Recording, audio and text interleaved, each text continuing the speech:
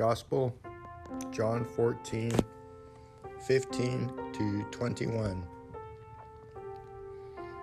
At that time, Jesus said to his disciples, "If you love me, keep my commandments, and I will ask the Father, and he shall give you another Paraclete, that he may abide with you forever, the Spirit of truth, whom the world cannot receive, because it seeth him not, nor knoweth him.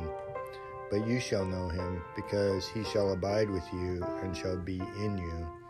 I will not leave you orphans, I will come to you. Yet a little while, and the world seeth me no more, but you see me, because I live, and you shall live. In that day you shall know that I am in my Father, and you in me, and I in you. He that hath my commandments, and keepeth them, he it is that loveth me.